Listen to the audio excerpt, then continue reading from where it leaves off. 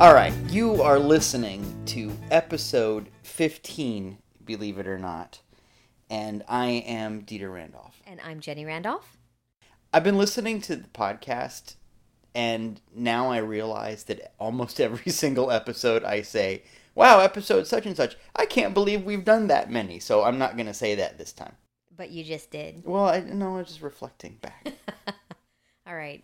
I think we need to have like some sort of Cattle prod. response or something for you every time that you say that. So, maybe we take away your cookies or something. I don't know. No, that's not it. So what's going on with you this Well, week? as we gather around, there's a million things going on, but the thing that really stuck out for me, I was thinking about what I wanted to talk about. And I wanted to talk about the date we went on the other night. As you know, and if anybody listening actually knows us, you know that it's hard to tell if we're a wave or a particle most of the time. We're moving so fast. There's so many things going on. I mean, you are moving all day long. I'm moving all day long. We're doing church stuff in between moments. We're doing Unity Society stuff in between moments. We're planning rallies and retreats. We'll talk about that a little bit later. But moving.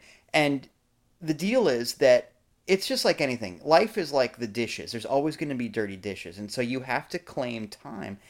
I've always felt like, without getting too preachy, I've always felt like there are activities that get you forward and there are activities that are just maintenance. And they're both important.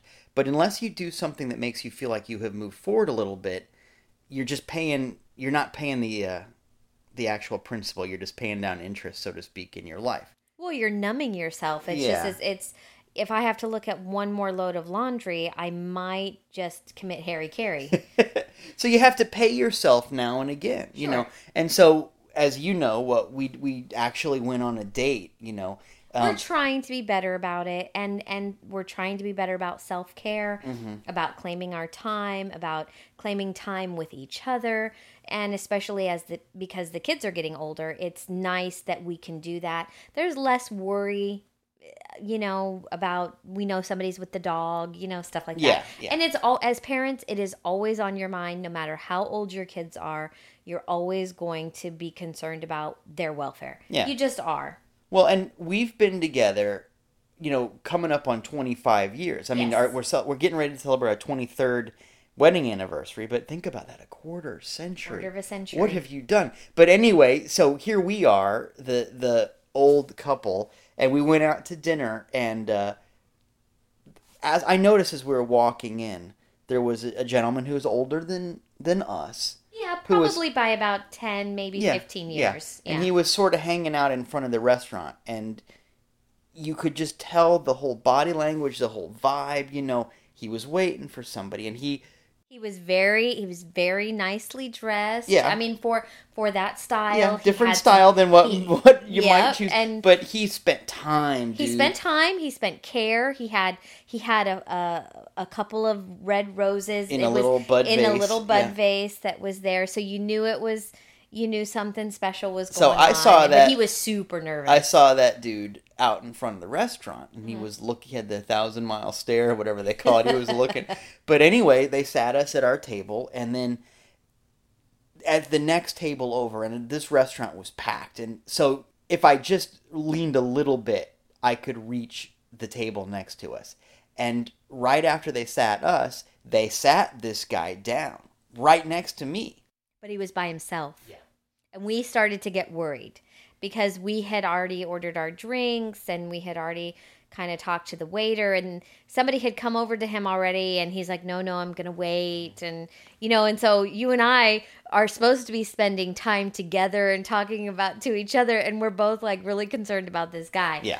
But several minutes later, and I don't know that she was late. I think maybe he was just a bit early. That was sort of the vibe that I got, but I'm not sure. I don't know. Anyway, so she showed up. I didn't ask. And it was clearly a first date. Yeah, they did not know each other. Right. They were, I think it might have even been like an internet thing. Something like that. Yeah, or a blind date. Somebody set them up, or it was internet. They had never seen each other. They had maybe pictures, but they had never really met. Yeah. And so they were making small talk, and we weren't eavesdropping, and I didn't hear No, words, we but were you in could and just out, sort of, and we were talking about stuff. But then but every you could once in see a while, body language, yeah, and you that and kind I of would thing. exchange a knowing glance about, oh, isn't that so Yeah. sweet and everything. But these people are a good bit older than us, but we've been around a long time. We've been together a long time, so it was just kind of a funny juxtaposition.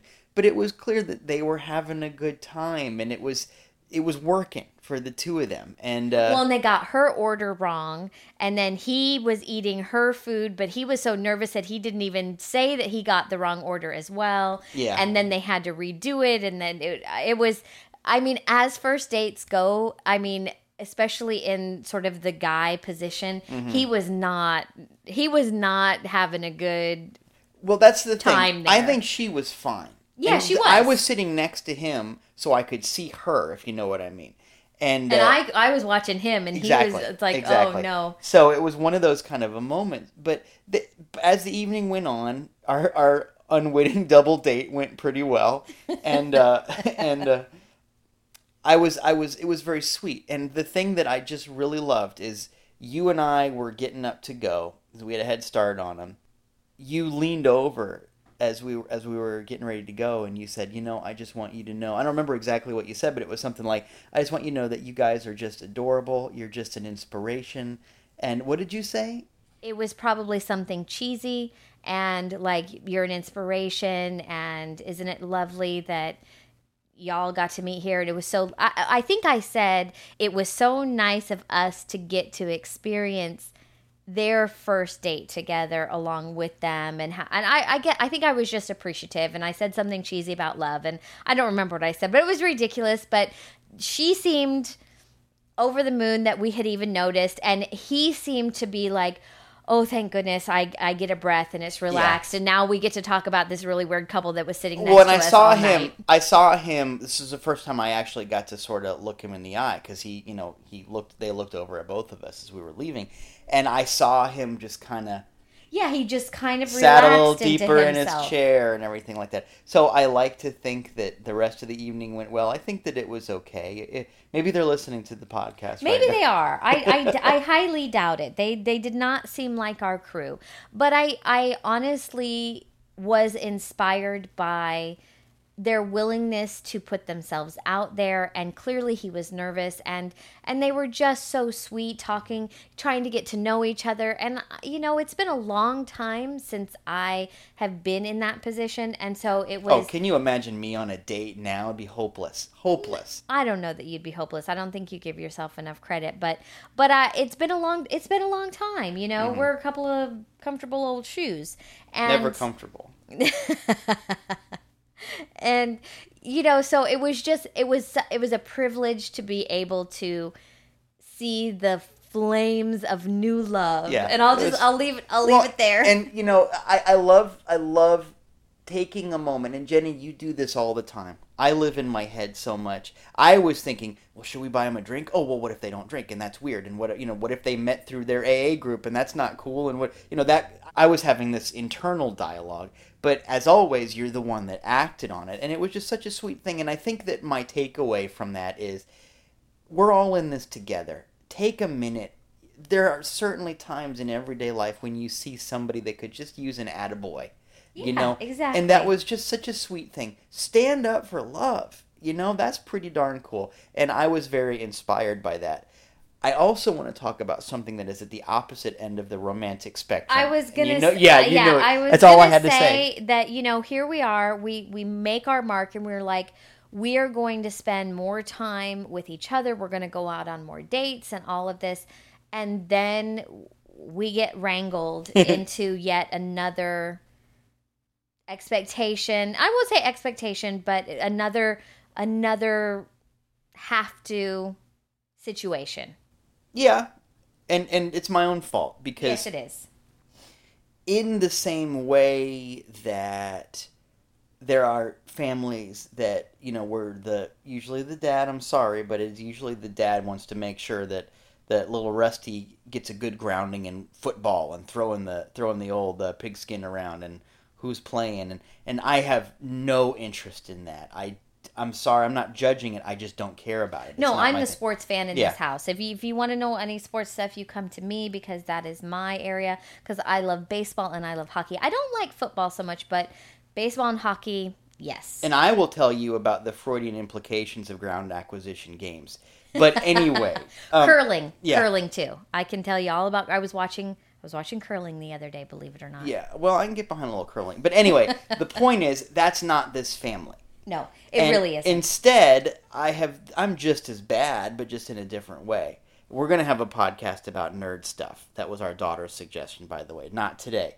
But I will say that I have made sure that our children know about Dungeons and Dragons. Yes, you have. And that was an important part of my growing up time, and I was able to do that and still talk to girls somehow, which is magical in and of itself. But the point is, it has come back to bite us because our son has put together a Dungeons and Dragons game, and he's asked us to play. Now, think about that. He's 18.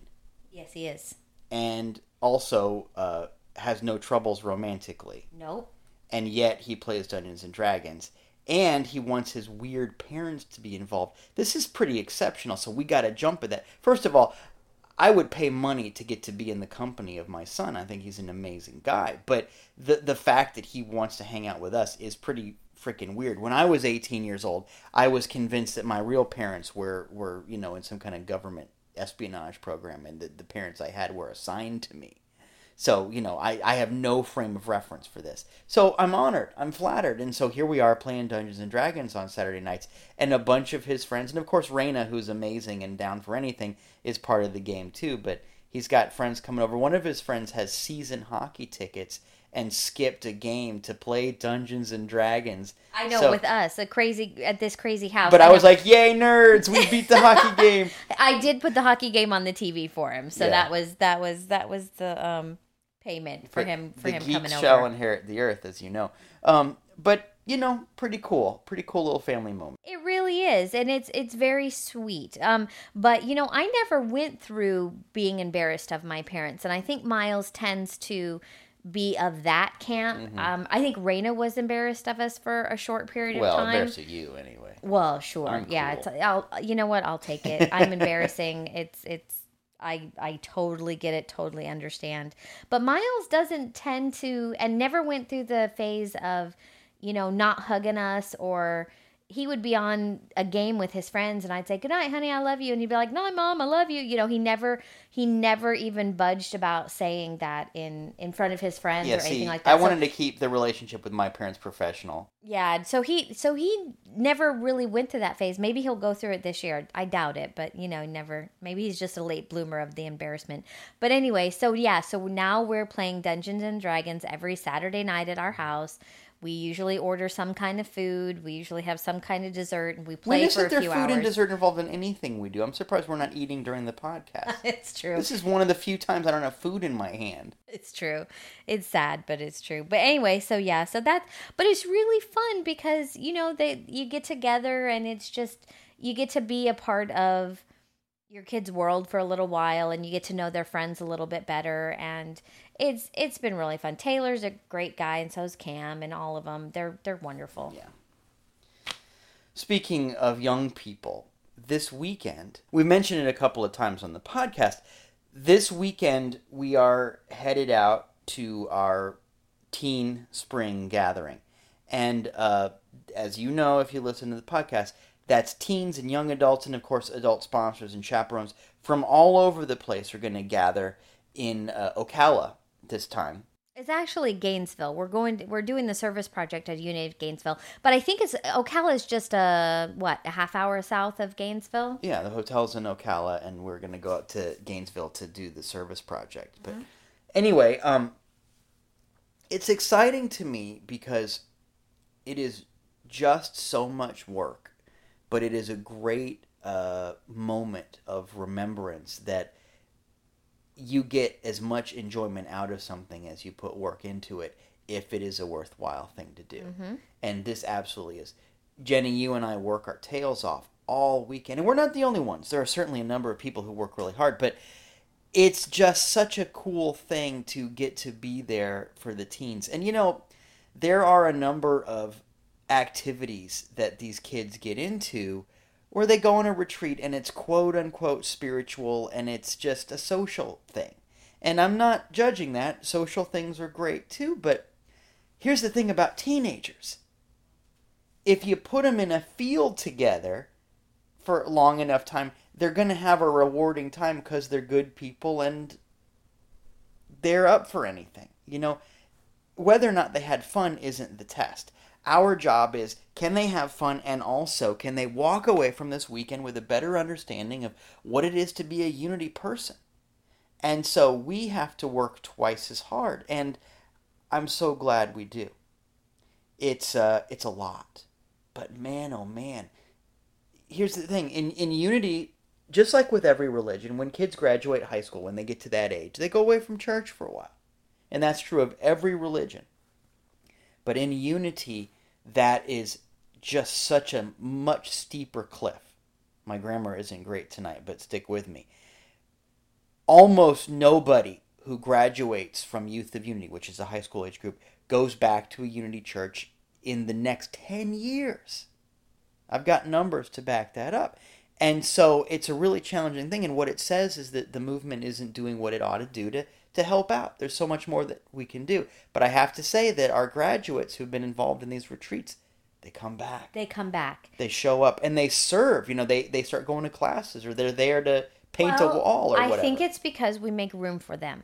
We make room for our 18 to 25-year-olds to not just come back and be children again, but they move into a different arena, and they don't really want to be the adults in charge. They don't want that responsibility. They have other responsibilities in and throughout their whole lives. Mm-hmm. They want to come back and have kind of a quasi experience that they did when they were teenagers, but also be able to serve in a different way. Right. And I think that you have to acknowledge, and I think, not to be so bold, but I think that we have hit on something that will actually change the Unity movement. And that, I don't usually say that, but that is absolutely a topic for another podcast. and it's catching. I know you've infected me, but I have somebody in mind that I want to bring on the podcast, and she may actually be our first guest. So stay tuned about that. But just if you're hearing this podcast on Sunday, when it comes out, we will be at church service at the Unity of Gainesville. We'll be having lunch together and on our way home from just an amazing, fabulous weekend that these kids have helped plan and do. And it is a beautiful, beautiful experience. And I'm so grateful that I'm a part of it. Yeah, absolutely. Absolutely.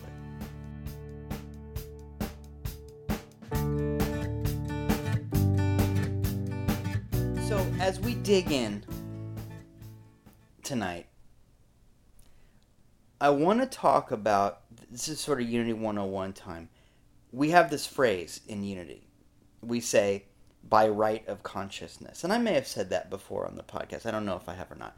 But by right of consciousness. And the basic idea is that whatever is going on in your life, you've earned it by right of consciousness. In other words, by what you have going on the inside, you have earned whatever you're experiencing on the outside. And this is a good thing. Usually we use that in a very positive way. This is about, well, accept you're good. That kind of thing. But I have to tell you, there's another piece of that puzzle. And that is, if we really believe that everything is earned by right of consciousness, you can't only use it for the things that you're happy about. I think there's a piece here where it is the way, not a way, it is the way to overcome stuff that you're not happy about. Well, isn't that the definition of a true healing, right? That's what we're looking for. We're looking for real change, real healing, and a real difference in people's lives, right? So what is the nitty-gritty of that? And this is something that we were talking about earlier, and I think it's why it made it to the podcast. But what does it take to really affect that change properly so that you get done with it? And one of the things that one of the first things that we talked about was that you have to change up sort of the verbiage that we're used to in Unity, right? Because a lot of times we deal lessons in truth, the denials and affirmations part of it. But I have to say, for me, and this may not be true for everybody that has read that, but for me, because of the cultural differences that from the turn of the century, the 1900s, compared to now, it's very different. We live in a very different time, and so I think the verbiage that is being used can go through kind of a morph. Sort of, it can morph. Oh yeah, right? well, every time I teach Lessons in Truth, and I will teach it forever because it's still the best book. Oh, absolutely, no question. But I have to spend a good bit of time when I talk about the denials chapter and when I talk about the affirmations chapter. I have to spend a good bit of time decoding what ought to be straightforward words because the self-help movement has kind of sunk both of those words. When you think about affirmation, people think what you're supposed to do is this is me talking myself or talking God into something. But that's not how it works. We talked about this before. I was going to say, we talked about this on a previous podcast. So if you really want to know our feelings about that, go listen to that one. But I want to get down to the real change. And I guess it's also about the denial because denial that word has been ruined both too. of those words have been eaten by self-help. Right. So what I really want to talk about is what it really, really means to have, again, like I said before, to have that real healing. And I think the key to it is you have to accept it as a choice that you would have consciously made. So, for example, if I go to the refrigerator and I say, I'm in the mood for some strawberries, or I'm in the mood for a soda, or whatever it is that you're doing it, you're making that choice, and it may be a happy choice, it may be a choice of convenience, but you're making that choice. Everybody knows what that feels like. Yeah, exactly. And so I guess that's the imagery that I want to do. So if there is a challenge in your life, whether it's a financial challenge or a health challenge or anything else like that, I think that if you approach it as though you have made that choice, sort of a neutral, not one way or the other about it, I think that really and truly is the first step to your true healing and your ability to move on from that. Absolutely. This is huge. This is absolutely huge. Because so often when people in Unity are going through something negative, the kinds of affirmations or denials or whatever, the work they do, let's be generic, the work that they do has so much to do with, okay, this is not happening to me, this is not who I am, this is not... And there's some truth in some of that, but the point is, if you spend your time in the self-help version of denial, let's say this, if you spend your time in a no place, you're taking your power away. Everything is practice for everything else. You do one thing, you're going to get better at that thing. You can't practice misery and expect to get good at happiness, for example. That's important. A lot of people don't know that. They think somehow they can short-circuit the system. But what I mean by that is if you say, this thing is not part of me, it's some other power, it's this other thing, I'm ignoring it or I'm fighting it, it's other. It's not what I want. It's not part of my power, let's say. Well, you're practicing disempowerment. You can never step into a place of power until you're able to go, you know what? Whatever's going on in front of me, I chose it. Maybe I had a dumb idea. I had some idea of me being less than, or that this is how the world worked. And man, I've got a catalog of experiences like that in my past. Everybody does. But until you can go, you know what? I chose it. Until you can do that, you're not going to step into the power that it takes to change it. And there's some important pieces there. This is not about blame. Well, I was going to say that. It's not about blame and it's not about suffering. That's not what we're talking about. And I really, really want to make it super, super clear what I'm trying to say and what we're trying to say. And I think it's that let's just take, for example, a health challenge. Okay. Let's say you're really facing, maybe it's not serious, but maybe it's annoying. Maybe it's something with a dietary thing that, okay, you can't eat dairy anymore. You can't eat gluten anymore. And you're really bummed about it. And it becomes this whole thing, and and it is what it is. Because cheese. Because cheese is good. Let's just take that. Until you can say, all right, this is what I'm dealing with now. And there's something that's going on.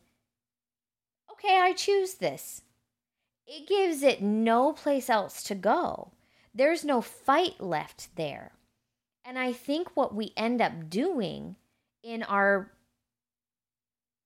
desire to eliminate it is to vanquish the bad guy, to vanquish the enemy, to eliminate the problem. I'm going to fight this. I'm going to get my miracle. I'm going to do that. I know I've done that before. And so for me, this was a real eye-opener when we started talking about this, because I thought, aha, that's it. Because it applies to so many things. It applies to finances. It applies to relationships. It really does. It's like, I have chosen this, and it's not a good or a bad thing. It's just like, here's where I am right now. I think you pointed out, what was the movie reference that you made? Oh, okay. So, this is exactly what it made me think of. It made me think of the movie True Grit, the remake. I mean, the original is great too, but the remake is with so much better, Jeff Bridges, it's a Coen Brothers movie. The Coen Brothers have never made a bad movie. If you haven't seen True Grit, you need to see True Grit. But there's this great part where Rooster Cogburn, Jeff Bridges' character, they've got this ambush plan where they're going to get the bad guys. And it doesn't go the way he thinks it's going to go. In fact, it goes very badly. Yeah, and he just goes, well, that didn't pan out. In other words, okay, this didn't work out. I'm going to keep on going. He didn't blame anybody. This is not about blame. He didn't beat himself up because that doesn't help you catch the bad guys. He just said, okay, well, that was a dumb idea. Let's move forward. I chose it. It's real. I'm going to deal with the consequences of it, let's say. But this is not going to define who I am for whatever. That's the important part. Because it's not that we're going to people who are having a hard time and saying, well, this is all your fault. This is not about fault. This is saying there is some part of you that claimed that by right of consciousness. Let's really go there so we can get through to the other side. Because this is the deal, I think. There's only one presence and one power in the universe. We say that all the time. There is just God. If I fight something, if I say that something is in a dualistic relationship with me, I have just made it another God. Mm-hmm. That's a big deal. Oh, yeah. So think about that. Powerful. If you're really fighting something, you've made it divine. You've made it another God to you. The Bible is very clear about that. Of course, there's all kinds of commandments about having more than one power. We talk about all that time. But let me give you a new one. Resist not evil. And of course there's the turn the other cheek part that you're very familiar with. This is not about taking a beating. This is about saying, I am not going to fight this thing that I chose. Because think about it. If it's going on in your life, did God do it to you? Well, I don't want to live in that kind of world that, God just doles out punishment whenever he feels like it. And I think it's also important to point out that it doesn't matter how you got to the place that you're in. It doesn't matter at all. You always say, I don't care what color the car you drove to get here. The point is you're here. The point is that you're here. It doesn't matter to me whether it's red, blue, yellow, or green. That doesn't matter. It's inconsequential. Yeah, well, this is Jesus and the man born blind. The disciples were like, well, he was born this way. He didn't have time to do anything wrong. What's going on? And Jesus basically says, guys, you're missing the point. The point is, here he is. Let's fix it. Right. So, but fixing it has to do with saying, you know what? For whatever goofy reason, I chose it. I'm going to really step into my power. I am the chooser of this. Right. And if you accept it that way, it goes away. It's amazing. It's like Tai Chi. It's just like there's no resistance there. There really isn't. And it's amazing. And And I think the real key is to get rid of all of that guilt and shame and fear and sadness and all of that yucky. And I do think that that is a process. I don't think it can happen instantaneously. So I think the keys here are, it doesn't matter how you got to the situation that you're in. Don't feel bad about it. It just didn't work out. Mm-hmm. And stop fighting it. Yeah. This is about radical acceptance. Yes. This is about saying, what I am experiencing right now is I chose it. There was some part of me, once again, doesn't matter why, but maybe I had a limited idea about me or how the world worked or whatever. For some reason, I chose it. But the point is, I chose this, and I accept my choice so that I can move on. And one of the ways that you can tell that you have really reached a place of acceptance is if you can get to that Jeff Bridges, Rooster Cogburn, True Grit moment of, yep, that didn't pan out. And here's what I mean by that. Think about, think about a relationship. Maybe you got done with the dysfunctional relationship, but if you still want that other person to hurt, for example, you're not really done. This is one of those things. If you're about to go out of town, to move away, sometimes people pick fights with each other because they want to still make that emotional contact. There are people who just don't know how to get along with each other, but they want to connect, and so they do mean things to get an emotional connection that way. If you have a negative feeling about it, you're not really done with it. You still have an attachment to it. If you can say, yeah, you know what? That was nutty. That thing I did, I got it. Cool. And it doesn't hurt your heart anymore. Then you know you're at that place of power. Because giving your feelings away is giving your power away. And I think that is the answer to real healing, to true prosperity. I think, like I said, it's that radical acceptance and getting rid of all of that yuck. You know, that's the best word that I can find, is that just the big old pile of yuck. Well, that's the fight. We're not supposed to fight. We're supposed to turn the other cheek. We're supposed to practice radical forgiveness, not just of others. We're supposed to love our neighbor as ourselves, which indicates we're supposed to love ourselves too. So this is about saying there is no adversary. There's just choices, and some of them are dumb choices. So be it.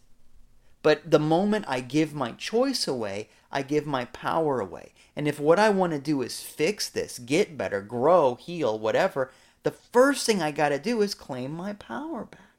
And I do that by saying whatever this is a choice. I don't know if you know this, Jenny. I don't know if you're aware of this, but the whole time with our kids, when one of the kids would, let's say, stub their toe, you go, why'd you do that? And I don't know if you did that intentionally or not, but I've always thought that was a funny quirk, just our whole lives together. Yeah, I know that I do that. You've done that to me. I bump my head or something. Well, why'd you do that? It's like, I think it diffuses the, especially with the kids, I think it diffuses the, oh my God, are you okay? You know, sure. It's telling them I'm not panicked and you shouldn't be either, you know, and so it was just like when they were young and they would fall and we'd say, woohoo, you know, just because you don't want to suck in your breath or make them shocked, because it could be that maybe they're not hurt and you're just programming them to every time they fall, you know, that they're supposed to. Yeah, but there's also this Freudian thing where you don't ever do anything by accident. Yeah. And there's a really profound tie-in there where the idea is what you're reminding that person is, you did that. You bumped your head. Yeah, maybe you didn't mean to, but there's a part of you that chose it. And in some little way, maybe you're reminding them that they're making this choice. So take your power back, choose something differently, accept where you are so that you can move on. Well, and I have been taking this principle since we talked about it, and I've been sort of implementing it in smaller ways and just sort of practicing it. You know, you can't get the big miracles unless you start small, and that's kind of how I choose to do this. And so not only am I giving myself a little bit more room to just be, take that breath, but I find that I'm giving other people the room to do that too. And whether they know it or not, I'm like, well, they chose it and that was pretty dumb, but you know what? Okay, they're on to their next thing and they're gonna figure it out. Well, but see, that's the beginning of forgiveness. If you can go, you know what? They're working on some definition of good. Everybody wants good. It could be that their definition of good not so great, but that's not the point. Are they going to get to a better definition of good if I just continue to treat them like they're a villain, right, or an idiot? Or are they going to get to a better definition of good if I can say, you know what, bring it in, come here. Yeah. You know, what a difference. That's where the power is. Yeah. Radical acceptance. And you really do. You will feel so much more at ease. You will feel more powerful and you'll feel more peace. It's amazing. It's really good. And I think that this is something that we're going to have to come back around and talk about a little bit, and do a little bit of a checkup, because I just think we have scratched the surface of what this really means. And I'd like to see this, how this applies in, you know, directly to your prosperity, or directly into radical healing of things that, you know, the outward people have said cannot be healed, and all of that. And I'm talking about the big miracles. I think that this is the beginning of something really, really interesting. And I'm interested to go a little bit further of this, but I think we're not tonight. We'll save it for another time.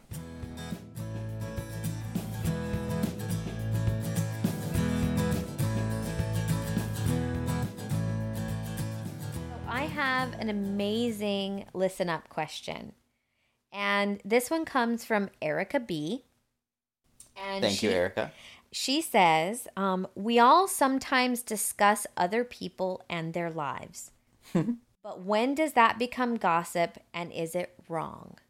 Oh, wow. Yeah, well, this is a big deal. This is a big deal for all kinds of reasons. I mean, we are the kind of people who practice thinking about what you're doing. You know, life is consciousness, all of that. We think about stuff all the time. Well, why did I do this? And how was I feeling? And what's going on inside of me? And we're analytical in that way. And it's very difficult, I suppose, not to look at what other people are doing and go, well, why'd you do that? And what's your thing? And then there's a fine line. All of a sudden there's gossip. It makes me think of back in the day, Unity published a book called Divine Remedies. And the basic idea of the book was you can look up an ailment, you know, sore throat, cold, backache, whatever. You could look up an ailment and it would say, well, this is because of this kind of thinking. Like congestion might have to do with holding on to stuff, for example, you know.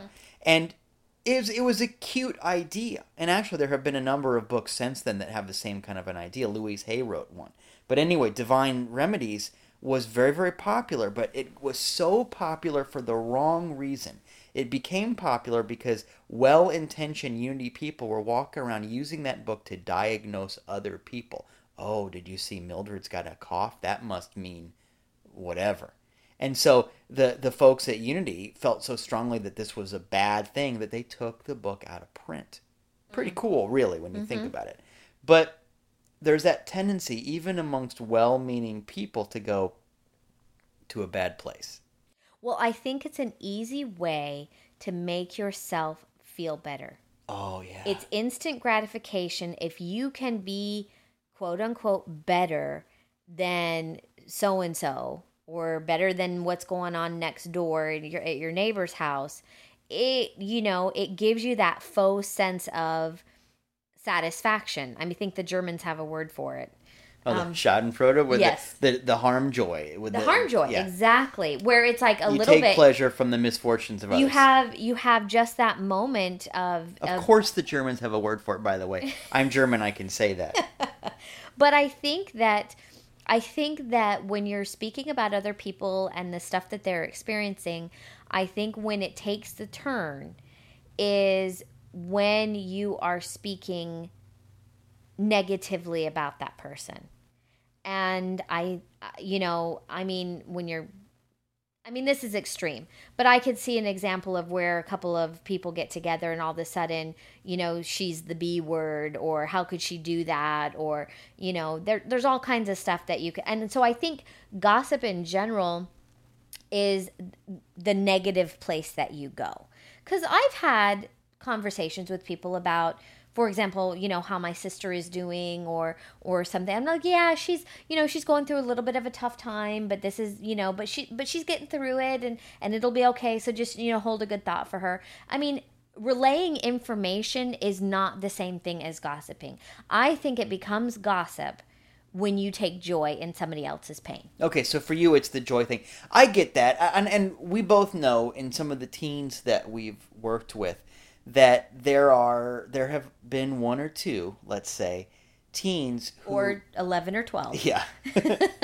who they don't think that the romance thing is going to happen for them. They don't feel good about themselves, for example, whatever. They're not, like every teenager in the history of time, they're not crazy about their appearance, let's say, or they just don't feel like they can get... it's awkward. Yeah, exactly. Oh, man. They're awkward. And so every teen goes through that.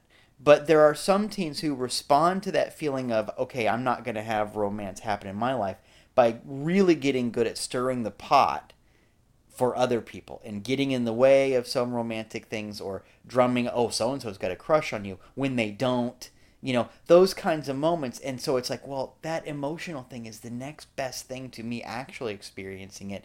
It's like a live action reality show or whatever. But once again, that comes back to, did you do that because it made you feel a certain way? I think it's about, as always, it's about your intention.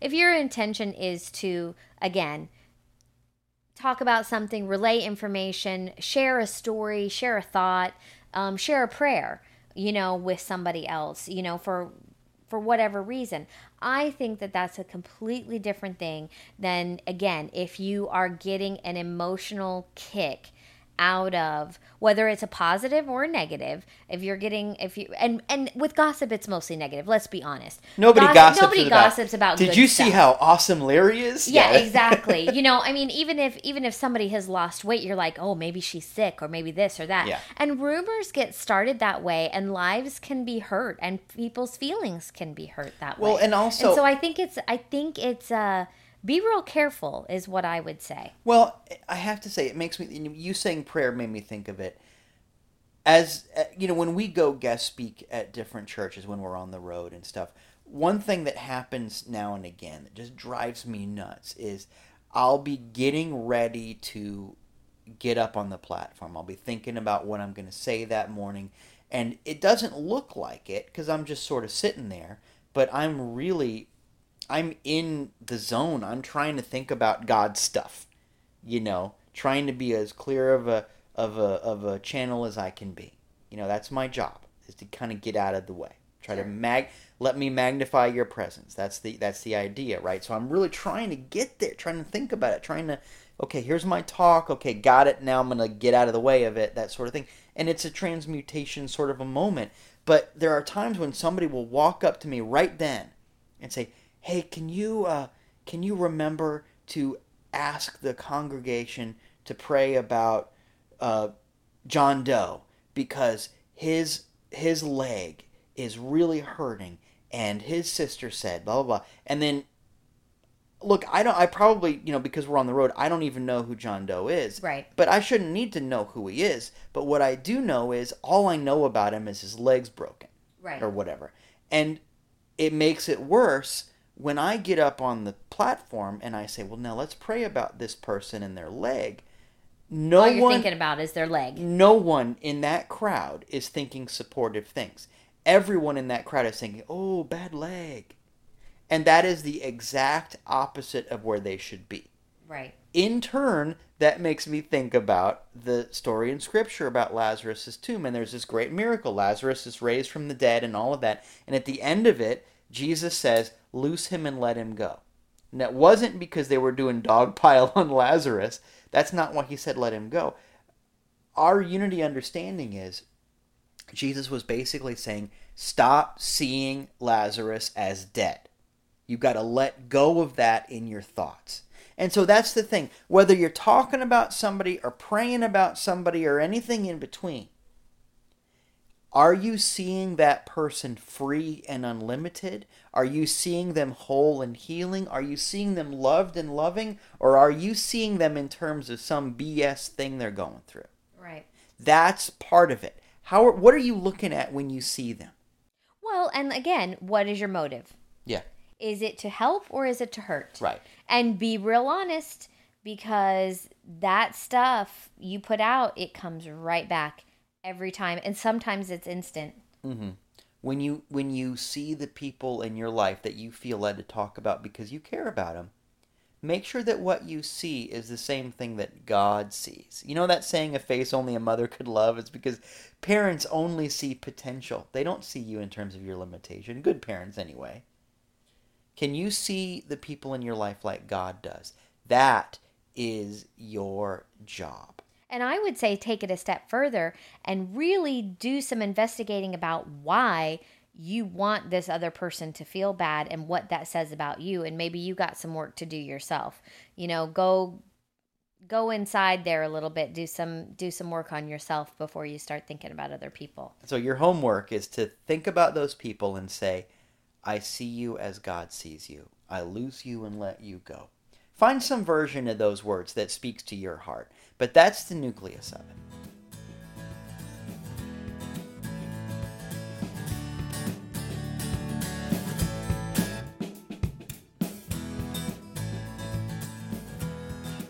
All right. It's time for our Check It Out segment. And that's when we tell you where we're going to be, what we're up to, how you can reach us, and all that good stuff.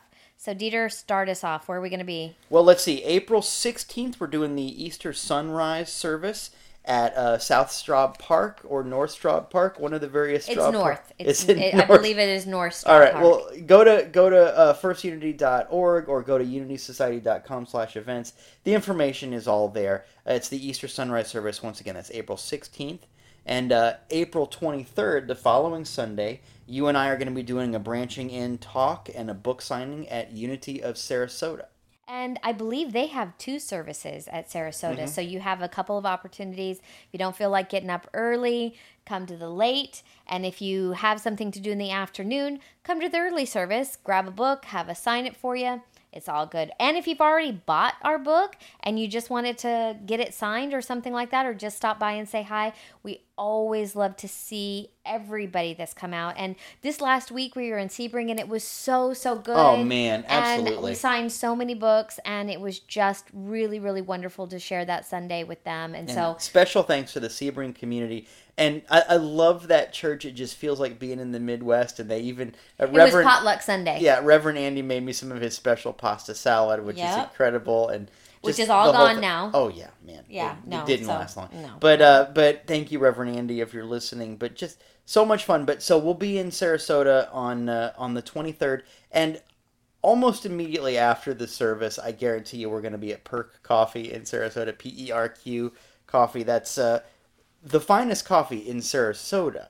Mm-hmm. Not the finest coffee in the world, because that's here in St. Petersburg, the finest city on the face of the earth. But pretty darn fine cup of joe. On May the 2nd, I'm starting a 7-week Bible class, Unity in the Bible, and that's going to be, once again, at First Unity Church here in St. Petersburg. That's on Tuesdays at 7 p.m. From 7 to 8:30 for 7 weeks. And then May 21st, you'll be doing the service at First Unity. You're going to be flying solo on that one. I'm not going to be doing the service with you.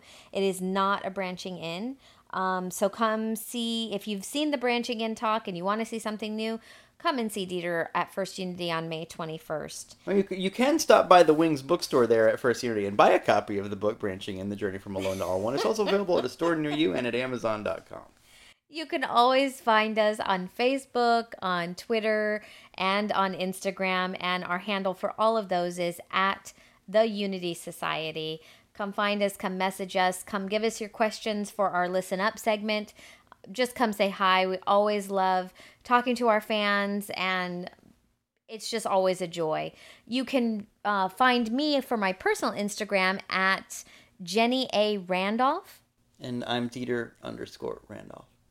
At both Instagram and Twitter, right? No, at Twitter, I'm just at Dieter because I've been a Twitter guy. I'm like user number 300 or something like that. I'm from the OG Twitter era. Wow. Forget about it. Wow. I wonder, are Twitter handles worth money? Is that a thing? No. No? They're not?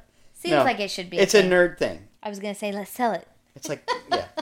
If you write Jean-Luc Picard on something and pass it off as an autograph, you could probably make more money than for a Twitter handle.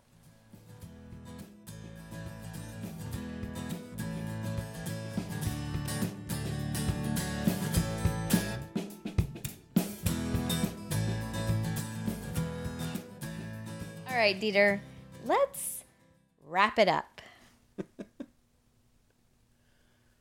They asked Jesus, how many times should they forgive? And Jesus said 70 times 7. And you know that. And if you know about number stuff in the Bible, 7 represents spiritual completion. You know, like there's 7 days of the week. It represents until you're done. Well, 70 times 7, the basic idea is until you have no attachment to it. Forgive until it's just gone. It's like if we would say, if I told you once, I told you a million times. You know, inflation being what it is. But the idea is face it and forgive it until it's not a thing anymore. Don't turn away from it. Resist not evil, just like we said. Everything that you have, the things that you love and like, the things that you don't like so much, you have earned them by right of consciousness. If there's something going on in your life, a relationship, a situation, a bodily condition that's not doing it for you, well, you don't want to make that your adversary. You don't want to make that a God. Instead, face it, acknowledge it, say, well, that didn't pan out, but I chose it.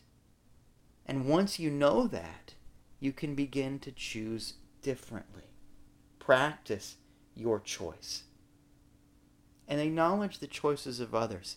When you see the people in your life, just see them like God does. See them unlimited. Set them free, and that will make you free too. The Unity Society podcast is recorded at Pin Feather Studios. And our amazing sound engineer is the handsome and strong Raina Randolph. She's half the musicians that you hear. The other half is the lovely and talented Miles Randolph. Also, quite a dungeon master. And as always, this podcast is supported solely by you. And you know what that means if you listen to this podcast, but you're going to hear it again. You're going to hear it every time because it means a lot. Supported by you means that we are counting on you to spread the word about this podcast, to spread the word about what we're doing on our website. Go find it. Every single article, every single post. We make it as easy as we can for you to share through email or through tweeting, through liking it on Facebook. There's a million ways that you can tell somebody about this. If you've listened this far into the podcast, then we must have said something that meant something to you. And we are so honored and so grateful for that. But if it did something for you, you know somebody that it could do the same thing for. So please just take a minute and share it with them. And the big deal too is, wherever you're listening to this podcast, iTunes, SoundCloud, whatever it is, I guarantee you there is a way to give the podcast a rating. So take a minute and give it the highest rating. Give it a 5-star rating, because that's how this is triggered in the mechanisms of those wonderful websites and tools to promote itself. If you give us a 5-star rating in iTunes, iTunes takes notice and helps promote it to other people. And that is an amazing chain reaction that can make a real difference in the world. It sure would make a difference in our world. So thank you so much. Thanks so much for listening, and have a beautiful, wonderful, amazing week.